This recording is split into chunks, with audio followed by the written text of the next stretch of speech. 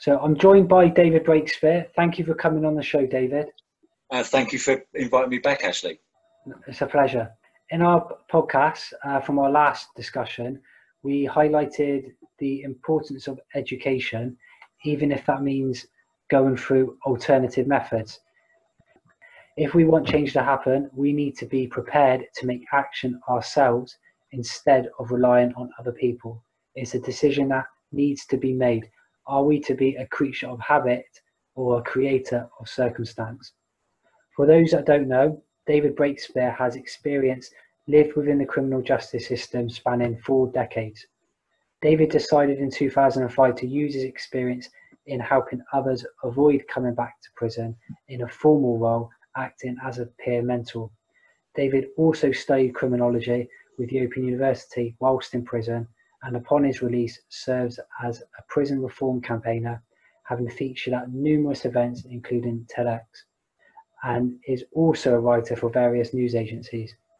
Could be a cut, it could be seeing blood on the floor. I mean, there's so many variables and so many perspectives. For me, in respect to the criminal justice system, I suppose trauma really does come down to the experiences, negative experiences from childhood, along with mental health conditions that may have been brought on from indirect illnesses or something that I suppose is hereditary, if you like. Like I say, I mean, you've got the fight or flight response, but then you've also got we're individuals. You could, I suppose, if you look at it along the lines of a text message, you could have 5 people read exactly the same text message, and 5 people will each take their own interpretation of that text message. And all 5 people's interpretation could be wrong from the original intent of that text message. So, and again, it's like eyewitnesses for the police. If you had a number of witnesses for one individual crime and you actually read the statements together, you'll probably find so many different perspectives on each statement of the same crime. It comes down to, I suppose, how you see things, isn't it? In my last sentence, I'd been unfortunately sent back from CCAT conditions to BCAT for security reasons. And when I got back, I'd seen one of my mates on the landing, and as I was walking round, there was a fight in one of the cells, and then the 2 guys ended up basically half on the landing and half on the cell. And I just stepped over them and carried on walking them to talk to my mate. And they had been stabbing each other as well, so there was a little bit of blood and everything else. But it's one of those things where, one, you don't get involved anyway, so you just kind of ignore stuff like that. But it becomes a norm. I don't want to say dehumanised, because you don't get involved in prison, because then you bring a whole set of other problems on top of you. So, but someone that's been in prison for a couple of hours or a couple of days or a couple of months or that, they go, ah! run off screaming. So it comes down to how you experience things as well. And as I say, I mean, I've seen so much go on in prison that some things, especially fights and stuff like that, are so second nature. You just get on with your day, and it's like as if it doesn't happen. Do you think prison desensitizes people to trauma? Well, I don't know. Does it desensitize or does it add? I mean, if you think about it, the prison system, especially if you've got, I mean, a lot of prisoners, you could quite easily argue, suffer from post-traumatic stress disorder, especially ones that have had trauma. But losing your freedom is a freaking traumatic experience. So anyone that's lost their freedom could have post-traumatic stress disorder. It depends on how you lost your freedom as well. I mean, if you've gone away for a couple of weeks, all right, the trauma might not be as heavy as if you've gone away for murder, for life, and for murder you didn't commit. So it's again, it's different on so many different levels. Yeah, I mean, it's prison is built on trauma. Prison is a hive of PTSD sufferers. Coming out of prison can also be a traumatic experience. If you're coming out to nothing, you may have done 10 years in prison, you've come out and everything's changing. I mean, who knows what it's going to be like in 10 years' time? We might actually have the skateboards they had on Back to the Future where they hover. We might actually have hovering cars. I mean, 10 years' time is a long time, but it isn't really. And once technology gets to a certain point as well, it flies. I mean, you wouldn't have been having to do that long without going to a self-serve petrol pump and not knowing what to do. And that could create embarrassment, which is trauma. Do you know? And things like that people don't seem to think of. I mean, self-serve checkouts, they haven't been around for long. That can really cause someone a lot of anxiety. I mean, I've used them a couple of times and I hate using them. I can't get used to using them because they're not something that's the norm in my life. I didn't grow up with them. They weren't in the media. I was in prison as they were coming out. So when I come out and see all these self-serve tills, it's like, what the hell? I mean, where do all these come from? It's like, so it does, so little things like that. So yeah, I mean, prison very much is a melting pot of people with trauma. Staff as well, especially staff that's in the armed forces. I mean, post-traumatic stress disorder is something that a lot, PTSD is something that only soldiers get. So you've got ex-forces going into the prison system, you've got ex-police going into the prison system as staff that have seen traumatic or have had traumatic experiences before they've gone into a job that is a melting pot of trauma. Just out of curiosity, how do those in the armed forces deal with being in prison, whether that's staff or prisoners? From prisoners, it depends because obviously nowadays you've got a large Muslim contingent in prison. So there's that fear alone from someone saying that they're ex-forces or they're in the army or in the armed forces going into prison. And what doesn't help obviously is the radicalisation that goes on in prisons, and especially the media coverage of the radicalisation that goes on in prison. So you can imagine someone that coming out of the forces, never been in prison before, going into prison after seeing all of this going on. Well, I ain't going to tell them I've been in the forces, which is unfortunate because they could miss out on a lot. Say a lot. I mean, there are organisations and charities that are solely there for ex-armed forces.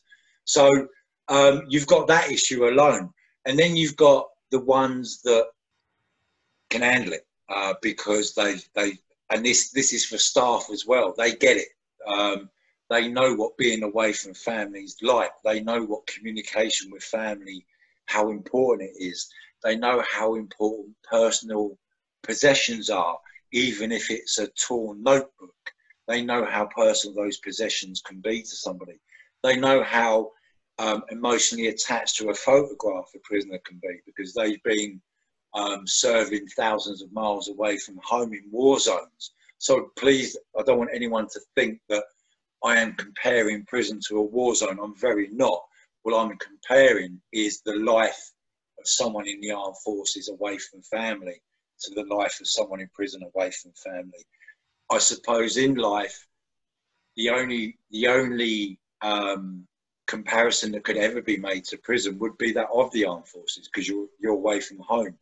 You're, if you like, under the control of others, whilst also trying to be there for your peers, if you like. I mean, they're very similar experiences, but obviously I wouldn't compare them. So yeah, I mean, you've got the camaraderie as well between former ex-forces and prison staff. There's not because of the prison staff maybe in ex-armed forces themselves, but uniform to uniform, you kind of, there's that. I mean, I cannot even imagine what a uniform to uniform commonality is, because I've never had a uniform. So, but I would have thought that an authoritarian uniform and someone else in an authoritarian uniform would connect. They'd have a connection, if that makes sense. But then on the other side of it, you also had the ex-forces that are very, in respect to prison officers, they're very much, you get what you're entitled to, no more, no less. So they're very hard. They're very hard to work. They're very hard to graft anything off as well. And you can tell them. You can tell, especially not so much these days, I don't think, but the old school screws anyway. You can tell a lot of them used to wear the Blakeys, but the way they stand, you just know the ex-forces from the ones that come off the street, if you like. And so yeah. It's being ex-forces, going into prison, again, only through talking to people where I've worked in reception and the roles that I've covered, do I have any inkling towards their experiences in prison. But yeah, I mean, it's again, very much down to the individual, but then you've also got a lot of down and outs because of the traumas that people have got involved with in prison. The trauma that people carry with them through the armed forces. They either, I suppose, deal with it, and you get the ones that are really at the bottom, where they're homeless. And it's quite sad to see. I mean, I've seen a lot of guys in prison who get respect that under normal circumstances, if they were that type of prisoner, they wouldn't. But just because they served in like the Falklands, it's like, I look at him, the tramp, picking up fag butts. He's like, leave him the fuck alone, bruv. He's done his bit. He's done his time. So it's quite. It's not something, if you like, you could discuss on a podcast. It's really something you've got to be able to witness, to see. I can't explain it. I've tried to, but it's very difficult to explain the role of, not the role, the nuances, again, I suppose, I like that word, the nuances of the armed forces in respect of prisoners and prison officers, and the effect it can have on either one and between either one, and also on the environment. I know you said you wouldn't compare the two because a war zone is different to being in prison. Yeah. However, for some people, that being said, prison could be likened to a war zone in the fact when you have gang violence that goes on. Yeah. I mean, riots. I mean, I've been a few riots that in the establishments that I've been in. There've been mass disturbances, which is more prisoner on prisoner rather than prisoner against system. How would you say trauma influenced your offending? Well, to start with, I was young, so my trauma. I was unlucky as well. Between the ages of 8 and 9, I suffered sexual abuse from a stranger, was a guy that owned a toy shop, and then 2 years later, I contracted meningitis. So I've had the sexual abuse. 2 years later, I've had that, and then that same year, I also got a criminal record. 4 years after that, I was kicked out of school. Now, unfortunately, we will never know what would have happened were I not abused and had I not contracted meningitis. I'll never know. Would I have still got arrested at 10? Would I have still been kicked out of school at 14? I don't know. So it's very difficult for me to be able to turn around and say that the trauma was a part of. I leave that for the scientists and the experts. But for me, because not everyone that suffered child abuse as a child has gone on to criminality. Not everyone that suffered trauma as a child has gone on to become an alcoholic. Not everyone that suffered trauma has gone on to be a drug abuser. So it's just that in my circumstance, in my situation, I am someone that suffered childhood as a child, trauma as a child, and then my life was what it was. it's up to others to decide whether or not that trauma was affected my criminality, or was I a criminal that suffered trauma. I see. I can't answer that. It wasn't until later on in life that I realised that that shit that was happening to me, or that happened to me younger, really was affecting me. It was sort of, if you like, I suppose, demons that I carried inside. I never really dealt with anything. But what did I know? I didn't know anything because I hadn't dealt with anything. I didn't know who I was. I didn't know what I was. I was living for living's sake, I suppose, in one aspect. And it wasn't until 2010 when I saw the clinical psychologist who gave me my diagnoses or diagnose I don't know, who gave me my diagnoses, that I finally knew, I didn't have reasons or excuses, but I had reasons as to why I may have behaved the way I did over the years. And that then gave me I suppose, it gave me something to work with, rather than being this out of his nut, jugged up, pissed up, violent, aggressive, selfish, irresponsible prick. I might have had reasons behind why I was a selfish, irresponsible, violent. Do you know what I mean? So it didn't really become apparent until later on in life that maybe these issues were causing me problems.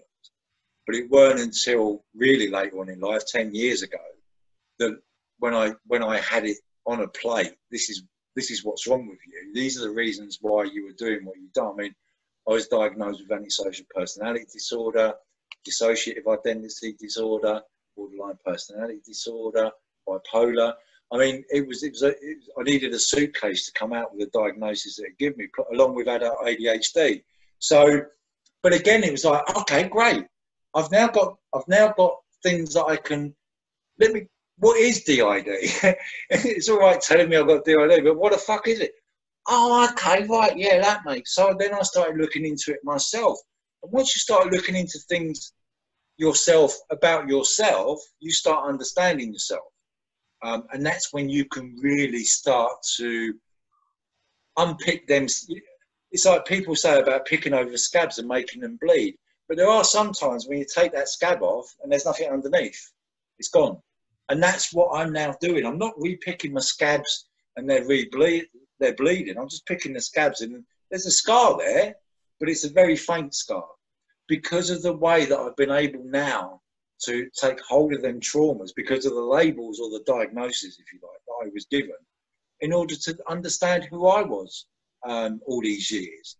And then once you start that road along self-awareness and start understanding who you was, you can then, I mean, you wouldn't open the back of a washing machine without an instruction booklet, would you? And start putting a screwdriver in, trying to fix it without knowing what you were doing. And that was really where I was. I've been trying to fix myself in a contradictory way because I didn't know what was wrong with me. I got all these, oh, you need to sort yourself out. You need to change. You need to do this. You need to do that. Yeah, fine, I do. But what is it I need to change? Why do I need to change? I've tried doing this and I've tried doing that, but it hasn't worked. But as I say, once I got those diagnoses, it was like, okay. And I didn't use them as I suppose, cannon fodder to remain a victim. I used them to become a survivor and to sort me out. That was it, really. That was, I suppose, what it meant to me. That I wasn't emotionally mature enough I didn't know the right questions to ask because I wasn't mature enough I wasn't emotionally mature enough when I was younger to ask the right questions. I wasn't emotionally mature enough to understand what was going on. But then, if you like, I allowed all of that shit. And I had other stuff going on as well. I mean, I was the youngest of 6 and I was forever being compared to people. And it's like, fucking hell, no. Oh, you're not like your brothers, you're not like your sisters. No, I'm not. I'm like me because I'm me. But I didn't know that I was saying, no, I'm not, I'm me, I'm like me. And then when I got to secondary school, and the first year was about, I suppose, getting my feet under the table. It's a new environment. You've got to sniff your environment out and understand what it is where you are. And junior school is huge. Senior school is hugely different from junior school. And then my character, my attitude, my behaviour started coming to the front once again, because you can't put a mask on for too long without it dropping. And then I started getting told that I'm like my cousin. And I'm like, sweet, this is how I fit in. Before, I was doing all of this and I wasn't like anybody else. But now I'm behaving like an absolute bastard. I'm now like somebody. Great. I've got an identity.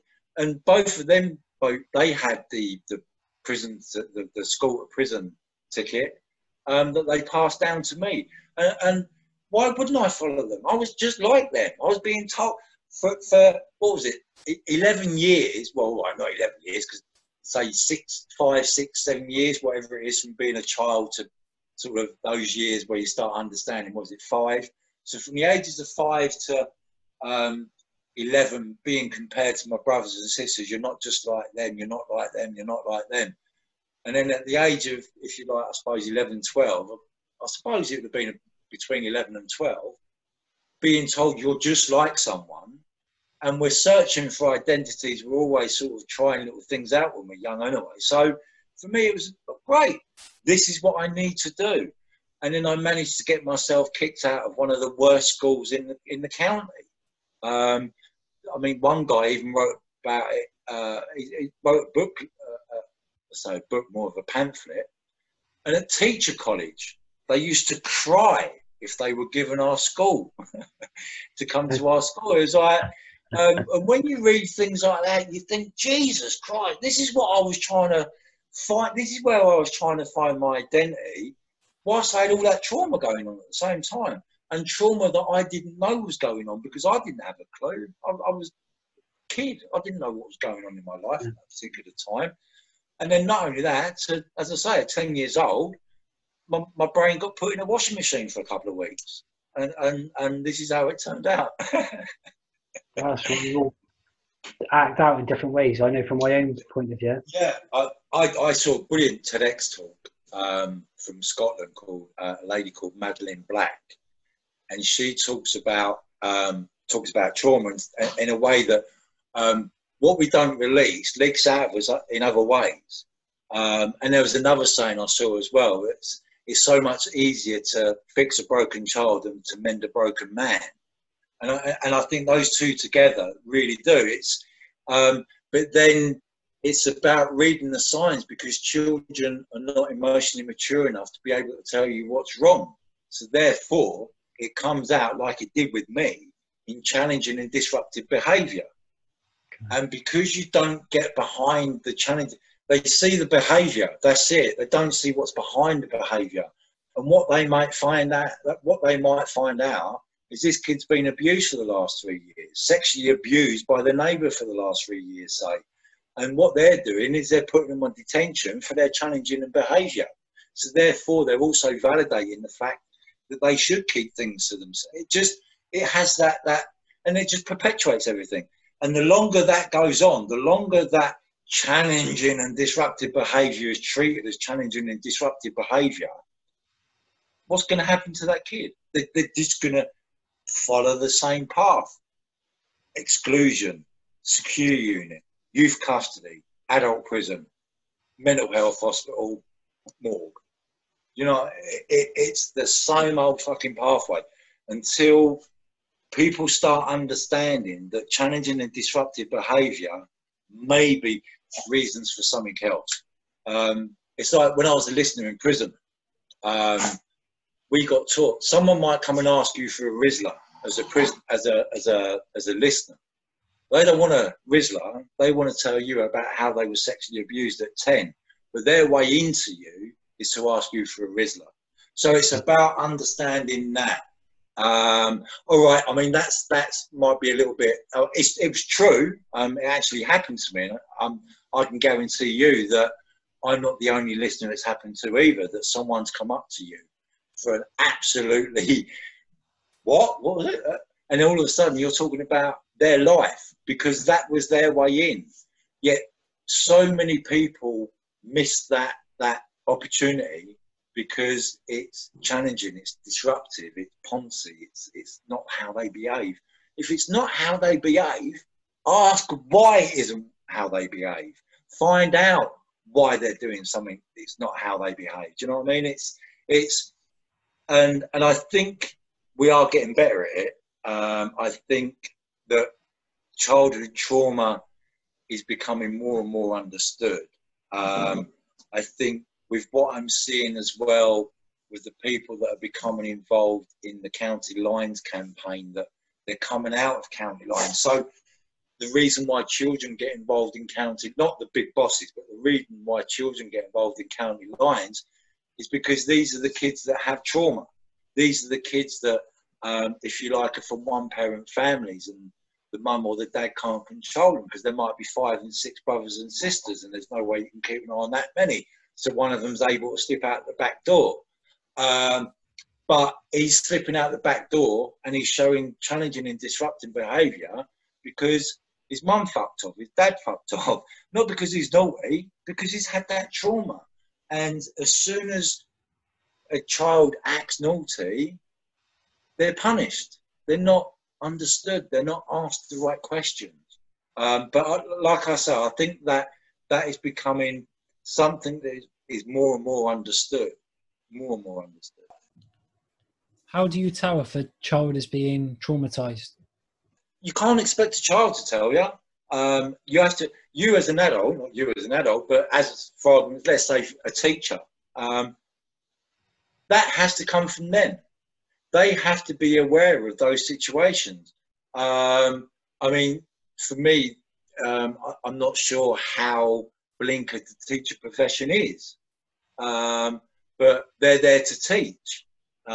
So are they there to learn as well? Well, yeah, they should be. They should be learning about the different challenges, if you like, that these children face outside of school. That home life. I mean, that's why we have breakfast clubs now, so that the children that weren't eating at home, that even have got 2 parents, but the 2 parents have got to get to work. So therefore, the child has to go to school to eat breakfast, to get a breakfast. Is that not traumatic? How is that not affecting a child that, oh, mum and dad can't even bother giving me breakfast before they go to work and they're going to dump me off at school? Surely that's going to have an effect later on in life, if not dealt with in the right way. So we need to take a step back as adults and see what it is that we do to these children ourselves to see whether or not we're actually inflicting trauma that's going to be coming out later on in life. And it is basically, how did we feel? Do you remember that really horrible feeling you got as a kid when you get pushed away, or you get told no, or you get embarrassed in public, and you just want that ground to open up and swallow you? That's what you're looking for, is that child with that look in their eyes where they're waiting for the ground to open up, even though they just smashed the window. Yeah, I mean, I think we really are, we're quick to forget what it's like to be young, I think. I mean, it's stressful being old, but it's stressful. At least when you're older, you've got a little bit more experience and may understand why things are happening to you. But until you've got that emotional maturity, as a child, you don't know why things are happening to you. You don't know what's going on. You don't know why this guy with a London accent who drives a nice car is suddenly giving you 50 quid a week for a week, or 50 quid every other day for a few days. And then the next day he sees you and says, oh, you know that money I was giving you? Any chance of doing me a favour? Well, of course you're going to do it for him, because he's just sorting him out 100 quid in the last. That's what I'm saying. And that allows that, because we forget what it's like to be young as adults. We perpetuate the county line problem. But I think in respect to change when it comes to the criminal justice reform and breaking away from a life of criminality, I don't think that's a decision you take overnight.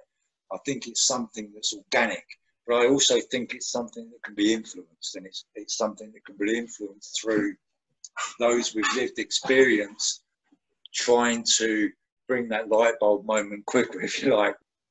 How much of importance do you think role models play within young people's lives?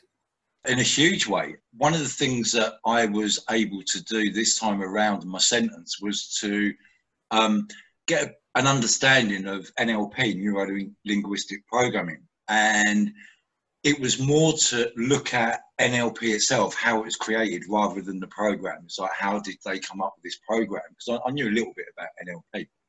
So it was kind of way back when. And what they had done was they were looking, I mean, it's through the 50s and 60s and 70s, I think it was. And they were looking at people at the top of their game. So you've got family counsellors, solicitors, bereavement counsellors. I mean, a whole wide range of occupations, be all day listing them. And they investigated, asked questions, researched how these people were able to not only get to the top of the game, but to stay there as well. And kind of used that as part of this program on modelling, which is obviously modelling your behaviour. And I think if you've got, especially in a criminal justice system, if you've got someone with a number of years' experience, then obviously that youth, if you like, is going to have, you'd like to think, a bit more respect, a bit more, I suppose, empathy, or a connection, more than empathy, with the person that is talking, with the person that's gone into the school. And that's what you're hoping to do. You're hoping to use someone's lived experience in respect of, I mean, well, obviously we're talking about a criminal justice system, but it can be in any environment. But take someone with lived experience of prison and the criminal justice system and get them to work with young people, because they know, I suppose, it's very difficult as a young person to understand what path it is that you're on, what path you're going down. It's also difficult to understand the right questions to ask. They might know what's wrong with them, but they don't know how to express it. They don't, and if you've got people around them that are not used to dealing with traumatized young people, or even traumatized adults, then they tend to exasperate the problem rather than to kind of bring the problem to a sensible conclusion, and a conclusion that's beneficial for the young person, rather than pretend to know what it is that they're talking about. The young person gets frustrated and then loses any respect for that type of authority. If you look at it as an authority figure, a role model as an authority figure as well, that they lose that respect as well. So for me, role models, are an important part to play in a young person's life. But it's also about, I suppose, one way to look at it is horses for courses. It's making sure that the right role models are in place and that the right influencers are in place in the right areas. How do you determine what is a good role model and a bad role model? It might sound a bit silly question. Yeah, I mean, well, no, I mean, at the end of the day, you could consider me as a bad role model because I've gone through the prison system for so many years. However, you could also view me as a good role model because I've been through the prison system a number of years, and therefore I've got the lived experience, not just of the prison system, but of the system for the young as well, like the secure unit, children's home, detention centre, youth custody. So I've also got that lived experience as well. So, but as I say, some people are going to look at it, and some people will look at it along the lines of it being, that's a bad role model. It's difficult for anybody really to say what's a good role model and what's a bad. I mean, obviously a bad role model is going to be someone in a street gang, someone on the streets that's still committing crime, that's still involved in crime, and that these young people are looking up to, say that they got the latest trainers, the latest motorbike, the latest push bike even, or the latest car, and they want that. And the only way that they can see that is through crime. Obviously that goes without saying is a bad role model. So when you look at the sort of position of a good role model, you're gonna really want someone that has been through it, and that, if you like, is that instant connection that the young people you'd hope will tap into. I mean, I suppose, I mean, I don't know, because I mean, hindsight's an easy thing to use, but I don't know what I would have been like. I know what I was like when I was younger and I was with adults in a bad way, obviously in bad role models, where I got involved in criminality to an even deeper level.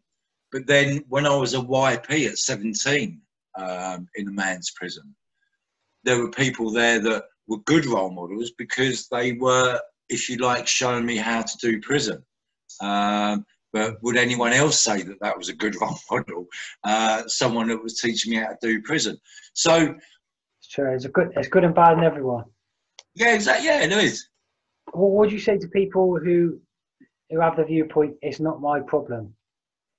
Do you know what? I was involved in a podcast earlier today, and that was the theme there as well, about it not being society's problem. But it is. It's all of our problems. I mean, crime. Look, for a start, prison doesn't cut crime, nor does it reduce reoffending. It just holds people that have committed crime. And until we start utilising them buildings properly, it's always going to be that way.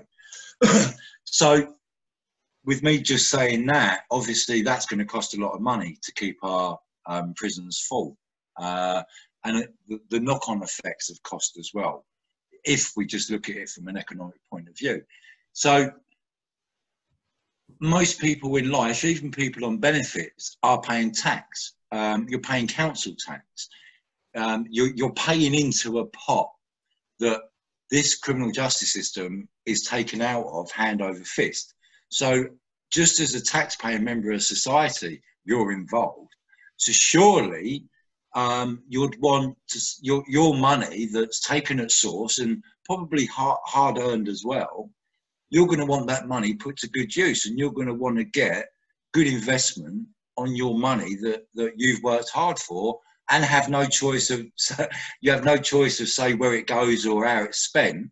So at least you'd like to think that your money that is being taken off of you for your hard work is being used for the right, not for the right reasons, but to bring about the biggest return on investment possible. Like we had that discussion about education, and just the fact of someone re-engaging with education and having a successful education journey, they provide a return of investment of 5 to 1. So for every £1 spent on education, £5 gets returned.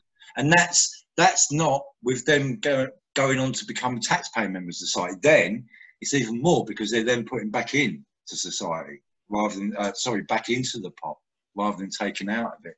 And it turns out you're looking then that it becomes about 12 to 1, 13 to 1. So for every £1 spent on reforming a prisoner, if you like, you're going to see a return of investment on 13 quid. That's why having a 13 to 1 winner every time in the bookies. You know what I mean? I mean, who wouldn't want that every time with their tax money? Going into a bookies and winning on 13 to 1. All right, not every time. You might have a few foolers. You might get a few that end up lame and need to get put down. But eventually, the return on investment, you're always going to be in front. Always going to be in front. How important would you say, or how crucial would you say those early years, those teenage years are for extremely important? Because one look at the statistics in respect to the pupil referral units, and it will show you that children that have gone into custody, 88% of children in custody have gone through the PRU school, have been excluded from school. That alone just tells you where the system is being fed from. It's being fed through school exclusions. We really need to see, and that's another thing when it comes to trauma. Children are not, or young people are not emotionally mature enough to know how to deal with it. So therefore it usually comes out as challenging and disruptive behaviour.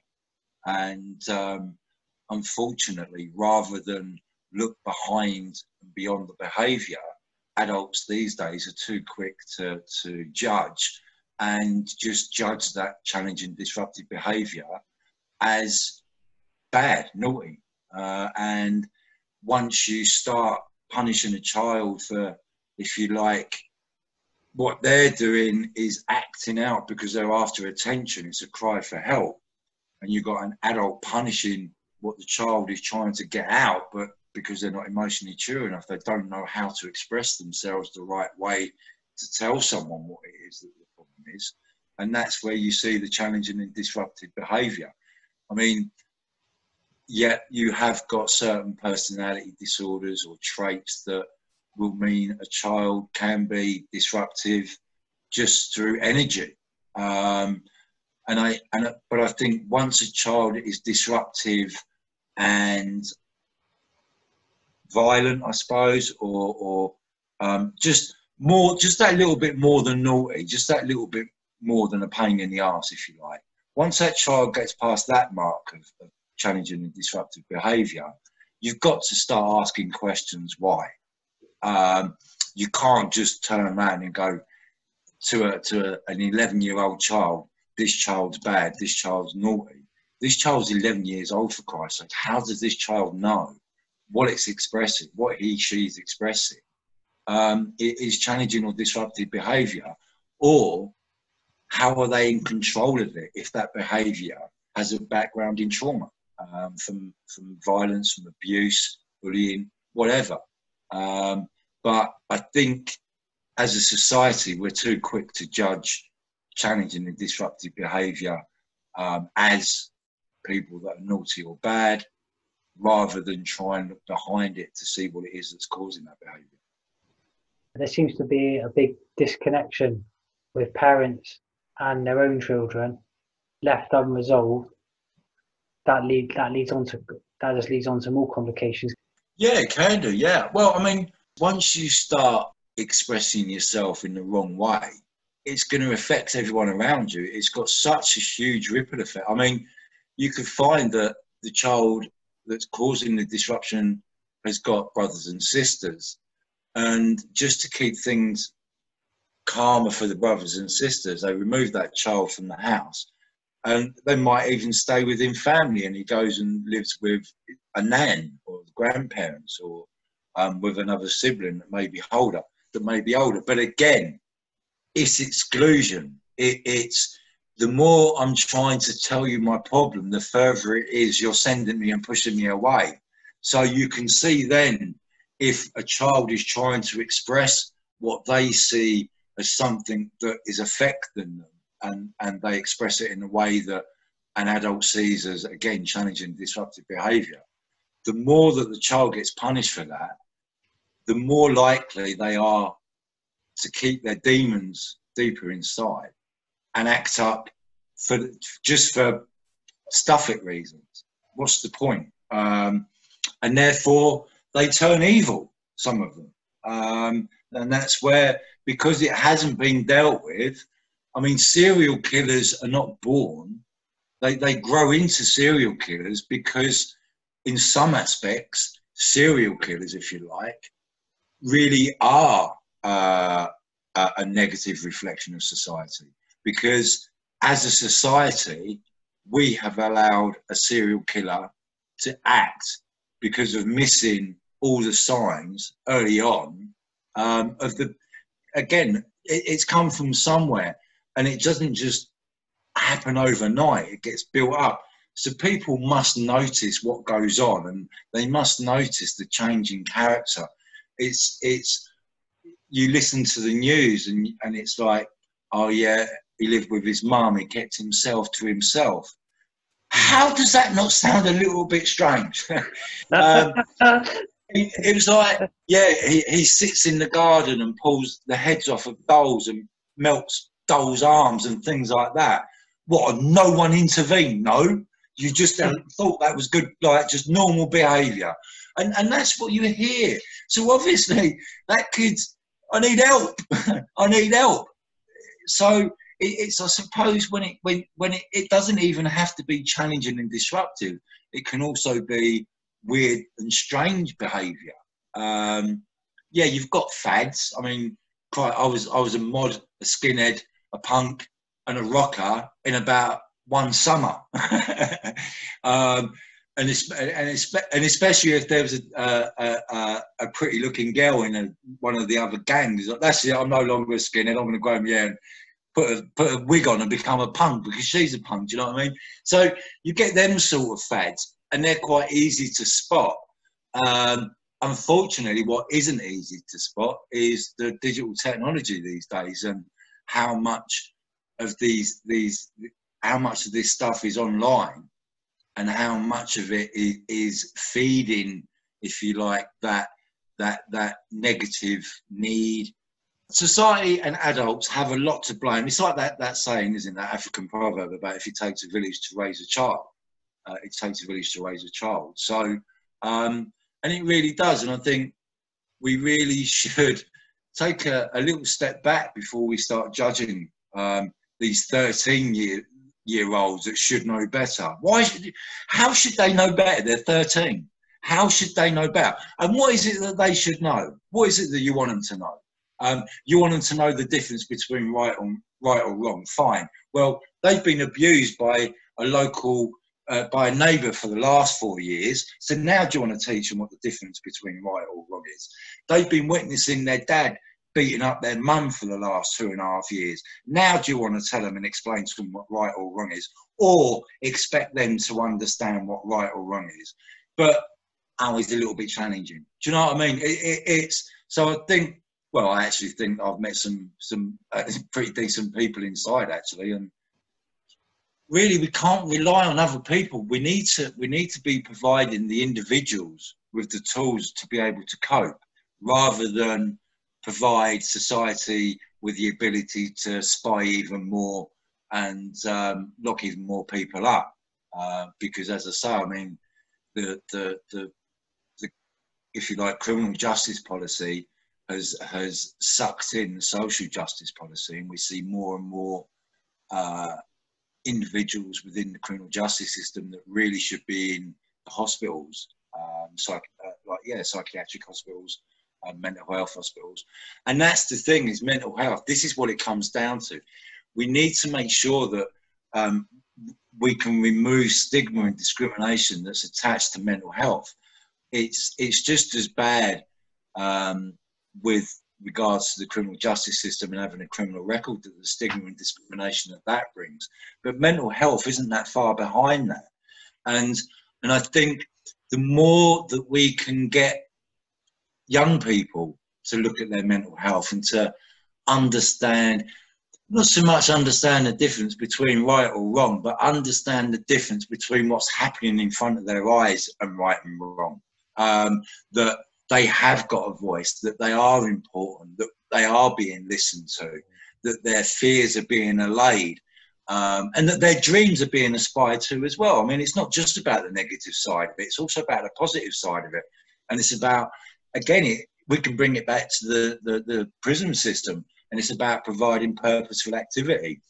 But it's also about, and especially with children with trauma, it's about providing purposeful activity that not only suits them, so is holistic, but it's also something that will enable them to be able to deal with the trauma, get out of that, and also be able to kick on. Because there's no point in dealing with the trauma here, waiting a couple of years and then being able to crack it. It's got to be a natural progression. And I think one of the starts of that is more and more and more mental health awareness. People need to understand they're not isolated, they're not alone. There's a very good possibility they're not the only person that's going through this. And the more people that can talk about the real issues behind mental health and the real lived experience behind mental health.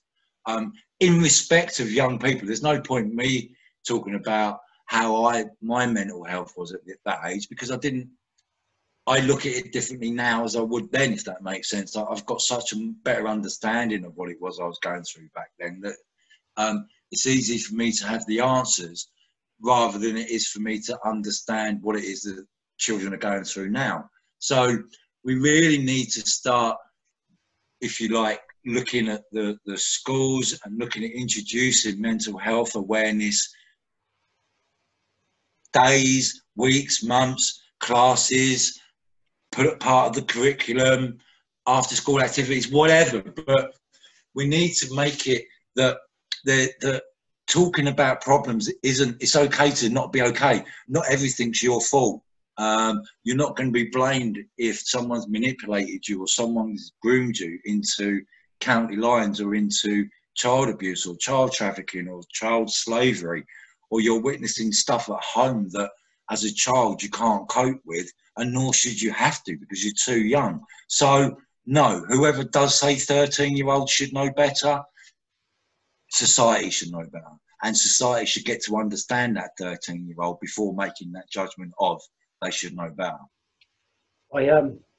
This afternoon I was just looking at a news report of a kid. I say a kid, he's an adult now. He lived around the corner from me. And the news article where he got a sentence, the judge told him, you refused to see a psychiatrist or GP at the ages of 13. He's 25 now. So you had your chance, you didn't deal with it, and then give the young man a sentence for a long period of time. But when I was reading that, I was in shock. I thought, a judge, this is an educated professional who's branded. You know what? You think that, but they've only just started introducing mental health into the courts. They've only just started really, there've been reports done in the past, but primarily they're probation reports. And unless you are in the realms of, if you like, being judged as having a psychological problem by the courts, you are going to have that. But your normal, not run-of-the-mill mental health, but your normal issues around mental health have only just been introduced into the court system. It's 2020. And they're only just talking about mental health as mental health is the bigger picture. Do you know what I mean, obviously mental health has been discussed in the courts over the years, but never really something that's been taken seriously. It's for me, again, it's, I had a conversation earlier, and I had an interview with the president of the Prisoners Education Trust, John Samuels, a former QC. And he was saying to me that what they're looking at doing, what he would like to see, but he don't think it'll happen in his lifetime, but what he would like to see is a system where a judge is more like a GP. Because you wouldn't go into a doctor, sit down, and the doctor turn around and say, I know what's wrong with you, here's some medication, off you go. A doctor's going to sit there and he's going to question the patient. He's going to ask them what the symptoms are, what's been happening behind why he's sitting there in front of him. And that is, again, it's looking at the individual rather than looking at the crime itself, looking beyond that crime, and trying to get a better understanding. And the more that we can, if you like, make not so much mental health aware, but to get a better understanding of the behaviours and sometimes what could look like irrational behaviour, but to the individual is completely irrational, and get to understand that. We've all done stuff we're like, oh my God, I can't believe I've just done that. Well, that can happen in respect of crime as well. There's not, do you know what I mean? There's not that big leap between those two comments, between those two environments, that just for that one moment of madness, if you like. Now, should someone really suffer for the rest of their life for that one irrational decision made whilst in an episode of mental health? No, they shouldn't, should they? So, for me, as I'm talking, I can hear, oh yeah, another excuse, no, it's mental health, it's mental health. But there are professionals about that can tell the difference. I mean, I've been involved in quite a few psychometric tests where I've tried to make myself look better, and they know I've lied. They know that they know the people that are lying. Do you know what I mean? So it's really, it all does come back to, and that's what trauma's about. Trauma does, not everyone goes down the, I had trauma as a child, I got kicked out of school, I ended up in prison. Not everyone with trauma does. And do you know what? Congratulations and good luck to those and best wishes. But not everyone is able to deal with it that way. Not everyone can deal with it in the same way. And for some people, as our prisons show, it comes out in other ways that are criminal. I think it's important for the audience to understand that in prisons, although a lot of violence happens, you have a lot of people who come out of prison and they're doing great work. They're using their experiences whilst even still having trauma, using their experiences to help people. Yeah, I mean, prison's trauma. It's quite a traumatic experience. Coming out of prison is quite a traumatic experience. Going into approved premises for the first time is quite a traumatic experience. Going into supported accommodation for the first time is quite a traumatic experience. Moving on to your own property after that is quite a traumatic experience, or can be if the support network isn't in place to help that individual through. And I mentioned all of that because that was my journey into freedom. So mine was sort of asked about face. My traumatic experience began not when I went into prison, but when I come out. That was when things, if you like, become real. It was reality again. It was time to put everything I've been saying, everything I've been doing. It was time to put it in action. Again, it's very hard talking about trauma because I don't want to come across as if I know what everyone's trauma is. Do you know what I mean? Yeah. And I haven't got all the answers and I haven't got all the solutions, but I've got enough experience and enough visual experience that I've seen with my own eyes from other guys to see how trauma affects people and when it happens. And I'll tell you what, the majority of people in prison, most of the trauma started at a young age. And there are so many points of intervention that have been missed over the years, which is why I get so, not angry, but frustrated with society and with other people, is because it's like, yeah, all right, fair enough, but what about you lot? I mean, look, when he was 13, we could have got involved there. When he was 15, look at the signs there. When he was 17, look what went on there. When he was 21, look what was there. When he was 23, look what was there. We can't keep expecting, yes, it's down to the individual to want to change, and it's down to the individual to change, but it's down to us as society, as other individuals, to enable that change and to influence that change, to motivate that change. And to motivate that change to take place at an earlier age than a later age. Yeah, the earlier the better. Yeah, exactly. Early intervention. It's there for a reason. And I think I said it to you before, actually. It's a lot easier to fix a broken child than it is to mend a broken man. I've done a podcast a couple of weeks ago with the Penny Mallory, who used to be, she was the, I want to get this right, she was the first Ford World Rally driver, or the World Rally driver for Ford. She was actually Colin McRae's teammate for a while. And I think she's only the second woman ever to drive for Ford in the World Rally Championships. But we were talking about mental toughness, and I've never really looked at prison as being a place of mental toughness. And it kind of, she got me to, not during, but after the podcast, it really did get me thinking about, do you know what? Wow, it does take quite a lot of mental toughness to not just get through prison and get through all the different scenarios and situations, but to get through the bits after as well.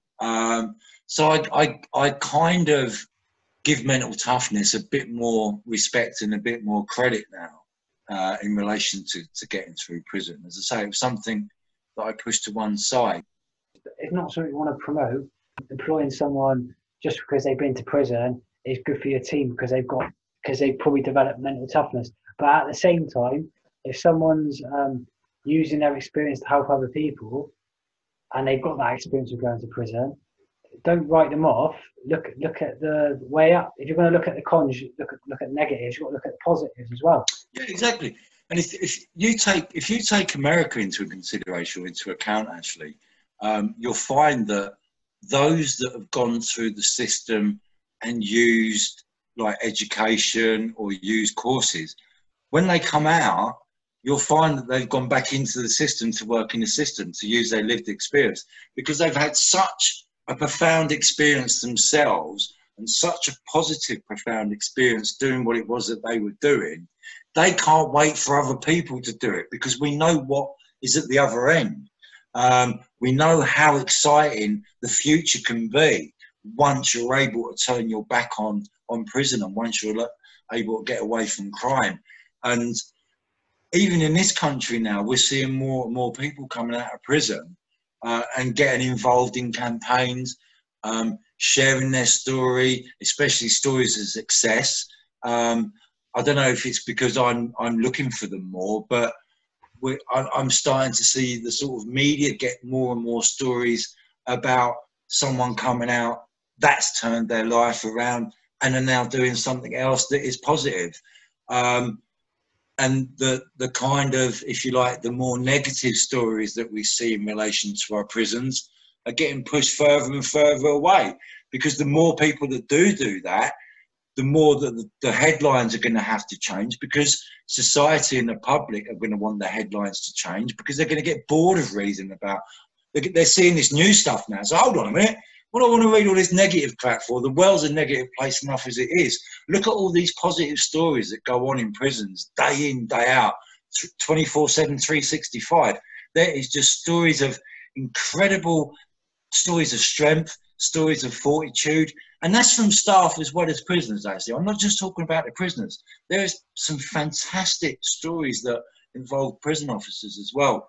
Some fantastic stories of, if you like, prisoners that stick up for a prison officer. It's just, it should be a documentary maker, an author, a filmmaker. It should be their utopia, because it's such a mismatch, such a kaleidoscope. It's the atmosphere, just everything, absolutely everything. If you want an area or an environment that has absolutely everything in an hour, prison's it. Prison's that place. And it's just being able to take a step back and to see it for what it is, and to see that all of those people that walk the landings and walk the wings are not bad people. They're just people that have made bad decisions. They're people that have had trauma in their life and made irrational decisions based on that trauma. They're products of society, and it's down to society to help them and pick them back up again. If you're going to look down on someone, don't look down on them and judge them. Look down on them and give them a hand up. So would you say trauma can be healed then? It can be lessened. I think you will always have scars. They say that time heals. Does it? Or does it allow you to get used to it? Does it allow you to deal with it better? Does that pain lessen just because of time? So trauma, as much, it's going to leave its scars behind. You're going to know, yeah, I suppose, yes, you can heal it, but there's always going to be scars. I suppose the trauma affects them, like myself. My trauma affected me, or did it? I don't know again, because I can't answer it myself. Although science and research tells me that yes, it did play a part in the reasons why I was who I was. So I kept my trauma compartmentalized, but I kept it compartmentalized in a colander rather than in a closed box. So every so often, bits of it kept leaking out of these little holes that was inside this box. And then you get people, like I say, that they can't deal with it. That's it. Boom, gone. End of life. So It's, again, trauma is as subjective as education, as subjective as perspectives, and so on and so forth. It really does come down to the individual. But in a cold light of day, like you say, it comes down to choice and decision. You choose whether or not you're a victim or a survivor. What helps you to deal with trauma? Making those low drops, making those last for as least amount of time as possible. Yeah. And not dwell on them. Realise and understand that, okay, right, this is the way I'm going now. I'm going to have moments where I'm not going to be able to deal with things as well as I can on other days. So it's about accepting that, and it's not about, how come you're not dealing with this? Why aren't you doing that? Why aren't you? So it's about not beating yourself up. And on those days, I literally just sit on my armchair, turn the telly on, just accept it. Right, this is it. Give myself a day. When I wake up in the morning, I'm back to who I was. And 9 times out of 10, it works. Sometimes it takes more than one day to do that. It might take me 3 days. It used to take me about 2 weeks, a week. When I first come out of jail this time, and I was in, I'd gone through the approved premises, Bell Hostels, and then I was in supported accommodation. And it was just, I kept having to tell myself that this was a temporary situation I was in. I was going to get through it. I was going to get through it. I was going to get through it. But some days it was hard. It was like, because I was in it. It's like when you're in prison, it's like, I'm going to get out one day. I'm going to get out one day. But you're still in prison. So you're still you're having these positive thoughts in the environment that you're trying to fight against negative thoughts. It's very bizarre. So yeah, you just, as I say, it's just a case now of, when you're talking about trauma, you're talking about mental health, something that you live with all your life. Medication is just allowing you to live with it. It's not making you any better. So it's up to you if you want to deal with it. It shouldn't be, here's antidepressants. Oh, they didn't work. Here's another set. Oh, they didn't. It normally takes 3 or 4 different tablets for someone with mental health problems to have the right medication. And that's where I used and found my own techniques to replace the medication and to find other ways of dealing with it. And that's where sort of other things come into it. Can you tell us about some of those techniques you used? The techniques were, I used the library. I've obviously over the years, like I say, because change didn't happen overnight, it was built up over the years. I kind of had an idea of what I wanted to look into to help me out. And those were, one was completely left field and only really turned up this time. And that was The Secret by Rhonda Byrne, which really does say that we're, if you like, we're our own antenna. And whatever energies that we put out, we attract back. We're like magnets. We're magnetic antennas. So, it's about also our relationship with the universe, that over the years, because of technology and the way things are done nowadays, we've lost our contact with the universe. We've lost our contact with external energies. I might be sounding like a right weirdo here that should be at Stonehenge on a summer's day, but it's not about that. It's about understanding who we are as individuals. And we really do, exude energy, and we do have moments where we're thinking positive and positive things happen. We think negatively and we drop a glass. Then things really do happen. We can think ourselves a positive life, and we can think ourselves a negative life.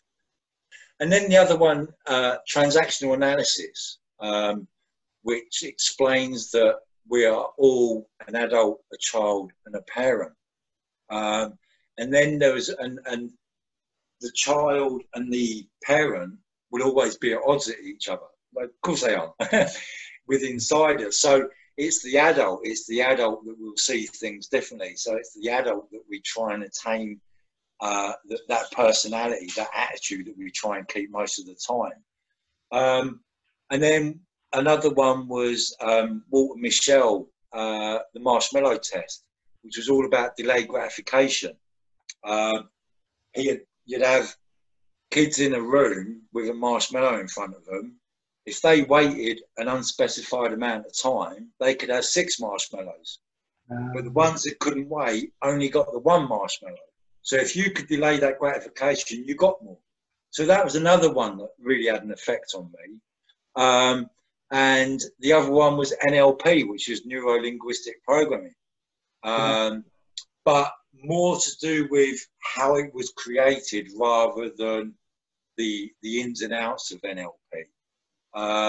So I suppose it all come down to having a positive mental attitude, thinking positively, staying the adult, but knowing that it's going to take a little bit of time for the good things to happen. And that was how I turned things around, I suppose, and away from medication. Those books become my tablets. And for me, one of the things that ruined that was medication, because medication just enables you to stay, just enables you to be. You get to a point where you rely on that medication, and it numbs you, it dumbs you down. It stops you thinking, and it stops you sorting out the shit that you're taking the medication for in the first place. It's horrible. I feel so much more alive without the medication that I'm on, that you become a slave to your medication. You really do. It's like, in a way that you're just replaced, where you become a sort of victim of your trauma. You become a victim of your medication. It's like you just end up going through life as a victim unless you do something about it. And once you do something about it, in my own experience, the change around is just astronomical. I love life. I've never been on such a positive longevity of a journey, if you like. I mean, I've been out just over 3 years now, and I love life. I guess there are certain days, of course there are. I mean, it's the same for anybody. We do get our up days and our down days, but it's 95% up, 5% down. Whereas before it's 5% up and 95% down, and 90% of that 95% was because of the medication. When you don't deal with it, and you kind of, if you like, try and obscure your own view of it, you kind of then think you're the only one going through it, that no one else will understand you. So when I started working for when I become a mentor for Shannon Trust, which is it's a charity that allows prisoners who can read to teach other prisoners who can't. Now, obviously, it must be quite difficult for someone to envisage one prisoner teaching another prisoner to read in a cell. Because well, hold on a minute, that's kind of the type of behaviour that shouldn't really take place in prison. That behaviour doesn't belong in prison. Surely that's the behaviour that is part of society, not part of prison. Because I love prison, and I love prison for those reasons: the community spirit, the camaraderie, the togetherness that's brought on by them and us. And don't tell me them and us don't exist out in society.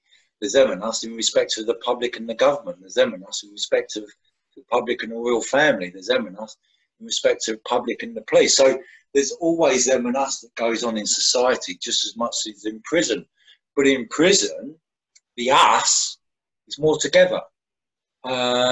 So when I started getting involved in these sort of situations, or these roles, if you like, that enabled a one-to-one, meaningful, deep conversation, deep meeting with another prisoner, which, when it was at first the Shannon Trust and it was teaching other prisoners to read, or helping other prisoners, not teaching them, but helping them to read, you found that a lot of other things were coming into the equation that stop people from learning to read, learning to write, going to school. There's trauma that stops them from doing so. So you don't just end up teaching somebody to read. You become, if that connection happens, you then become their counsellor. You become their confidant. And it's like, do you know why I can't read? When I used to go to school and I used to get this sentence wrong, the teacher used to hit me around the back of the head. So in the end, I just gave up. And it's things like that. And it could be something as sort of small like that starts it off. But once you build up that relationship between the mentor and the mentee, once that trust, that trade of empathy, if you like, and that trusted bond, that bond of trust, once that's been achieved and you start opening up with each other, you then start to realise, hold on a minute, I've got more in common with you than I thought, than just other being behind the door. And then from I'm probably not explaining this well, but it's hard to explain it, because it was something, it was a process that happened, and it really did open my eyes. And then I heard, well, I knew about the listener scheme, which is run by the Samaritans. So then I went on to start training as a listener. However, what happened was that because I suppose where I was helping somebody with their reading as a Shannon Trust mentor, and then when I was helping people with their deeper problems as a listener, it kind of not forced me to start dealing with my own stuff, but it was that. Do you know what? This is going to be really bizarre, but I'm just going to say it. I saw Jim Davidson a few years ago, it was, and he was doing this joke, he was doing this sketch, whatever it was, and he was on about wiping your bum once you've had a poo, and about checking the toilet paper. Now, I used to do that as a kid, and I thought I was the only person in the world that done that. So, and then it was like, you hear something like that, and you think, oh, I'm not the only one. And in a way, that's what becoming a mentor, a mentor and a listener was like. It was like, oh my God, I'm not the only one this has happened to. So in a way, you also start getting your own coping mechanism. So, because you talk, well, how did you cope with that? Oh, this is what I done, and this is what I done. So it just becomes an encouragement. Yeah, and unfortunately, that was why I love prison, because I was with my type of people. These were the people that I really enjoyed talking to, because we got each other. I didn't have to explain a feeling. I didn't have to describe an emotion. I could describe an event, and they get the rest. Does that make sense? So we're all in it together. It was more. So for me, that was the beginning of the end of my trauma. Although it was the beginning of new traumas, because I was trying to deal with stuff that I hadn't been dealing with before, that had been compartmentalized. It was like I had stuff coming out from 30, 40 years ago, and it's like, oh, hold on a minute. So then and I'm not going to lie, it was very different. I mean, my last suicide attempt was in 2009 whilst I was in prison, and there were reasons behind that. But I've never tried it since. There were not serious attempts. There were sort of that. I mean, 2009, I wanted to be dead. But then once I sort of saw the following year, I saw the clinical psychologist. And it was like a process, but it was a process that still had a few backward steps. It was like one step forward, two back, one forward, two back, until I was in that position that I was in. I was around someone's house out when it was 3, 4 o'clock in the morning, out of a nut on drugs that had run out. We needed money. A geezer was worse than I was. And that was when my epiphany of, what the frig am I doing here? Right, this is how rational, to me, this is the irrational, rational thought I had. I can go out and commit a crime to get caught so that I can go back to prison whilst helping my mate out at the same time meant I needed money. Armed robbery. It was 7:15 in the morning. Not many places open. Okay, that one. And that's how it was. And then I went and done the robbery, got the money, gave my mate, he was worse than me, gave my mate the money. He sodded off. I got changed, went back out the house to get myself caught so that I could go back to prison and sort my life out. Some people get away from society and go back into prison. I've been involved with the criminal justice system from the age of 10 years old until I was, last year when I come off my licence in April 2019. It's very difficult without knowing what the trauma is to be able to say, oh yeah, that would work, that would work, that would work. So again, it's like most things. Treat people as individuals, treat their trauma as an individual thing and deal with it holistically, and you might actually fix the person. No, you know what, I can actually relate because I done that myself. I remember walking into a police station with a knife and I said, look, just lock me up, because at the time it was just thought, this is the answer, because I'm going for all these other channels, it's not working. So, and at that point I'd never been to prison before, but I thought, you know what, let's give it a shot, and if it doesn't work, at least it's an experience. And do you know what, right? One of the reasons, now this, I'll tell you what, actually, because you just shared that with me, I'm going to share this with you. And I think this might be the first time that I've ever said this, but over the years... I'll pause that. Should I pause that? No. Crack on. No, honestly, I don't mind this one. It's just that conversation. Look, I've had so much go on in my life that it's very difficult for me to remember everything to tell everybody. So when things like this happen, it makes me smile because over the years, I haven't paid fines. Now, there are a number of reasons why I haven't paid fines. One of them is as simple as that. I haven't had the money. Other times, they've been there as backup. Because when you get put up for non-payment of fines, there's always a warrant out. They don't bother with warrants. So all I used to do is, I don't know, I used to walk into a police station and go, here, Gov, look, I think there's a warrant out. Oh, yeah, you're right. I'm not going to jail for a couple of days. Yeah. So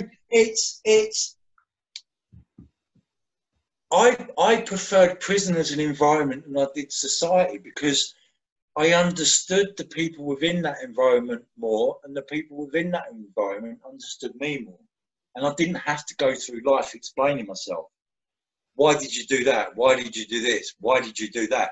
Instead, over the years, it's been like someone with a hammer and chisel. I know why you've done that. I know why you've done that. Not, what did you do that for? Do you know what I mean? There's a difference with the prison system. It's like, but it comes down to you as an individual, though. I mean, if you go in there with a shit attitude, you can get a shit life. And as a kid, I went in there with a shit attitude, and I learned the hard way. They didn't have CNI in them days. I think they used, especially in detention centre, you just got bounced off every single wall there was until you got to the segregation unit. And if you got a few cuts and bruises along the way, so be it. But I can taught you a lesson.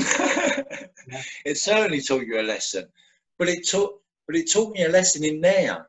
All of the lessons that I was learning in custody stayed in custody. They didn't come out with me. Okay. I just become.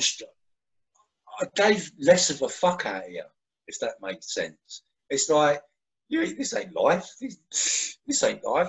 What do you mean you run out of what? You after a fag? Go down the shop and get some, mate. You can't do that in jail. Do you know, them sort of things. Do you know what I mean? It's like people out here take so much for granted, but then in there you appreciate life more. It's weird, isn't it? That yeah, I agree. I definitely agree with you. Yeah, and it's like trivial things in there really do become riots. Whereas out here, you don't sweat the small stuff. It's like A whole prison can go up over one Rizzler paper. But then could you imagine a riot in Brixton starting over a Rizzler paper? No. I mean, from a psychological point of view, I've seen more empathy from murderers. I've seen more generosity from burglars. I see, do you know what I mean? It's just because someone commits crime doesn't mean to say they're a bad person. It just means they may have something else going on in their life that means committing crime is a way out.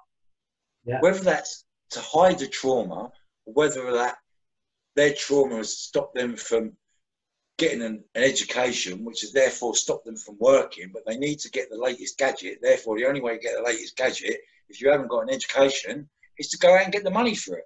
And how are you going to go out and get, you're either going to work illegally or you're going to commit crime.